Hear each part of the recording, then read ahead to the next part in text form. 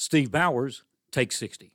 Howard Douglas, divorce attorney, Lexington, Tennessee, posted on Facebook. On the beach, a bachelor party going on next door. Walk over, introduce myself as the divorce lawyer. To the prospective groom, I said, I have some advice. Don't pledge to love her forever. Promise to love her every day. Relationships change. When things become less than blissful, forever starts seeming like a long time. I don't want to put up with this forever. And then we start looking for the escape.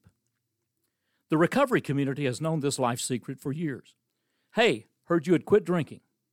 Well, you heard wrong. I didn't quit drinking. I'm sober. I'm not drinking today. A lifetime is lived one day at a time.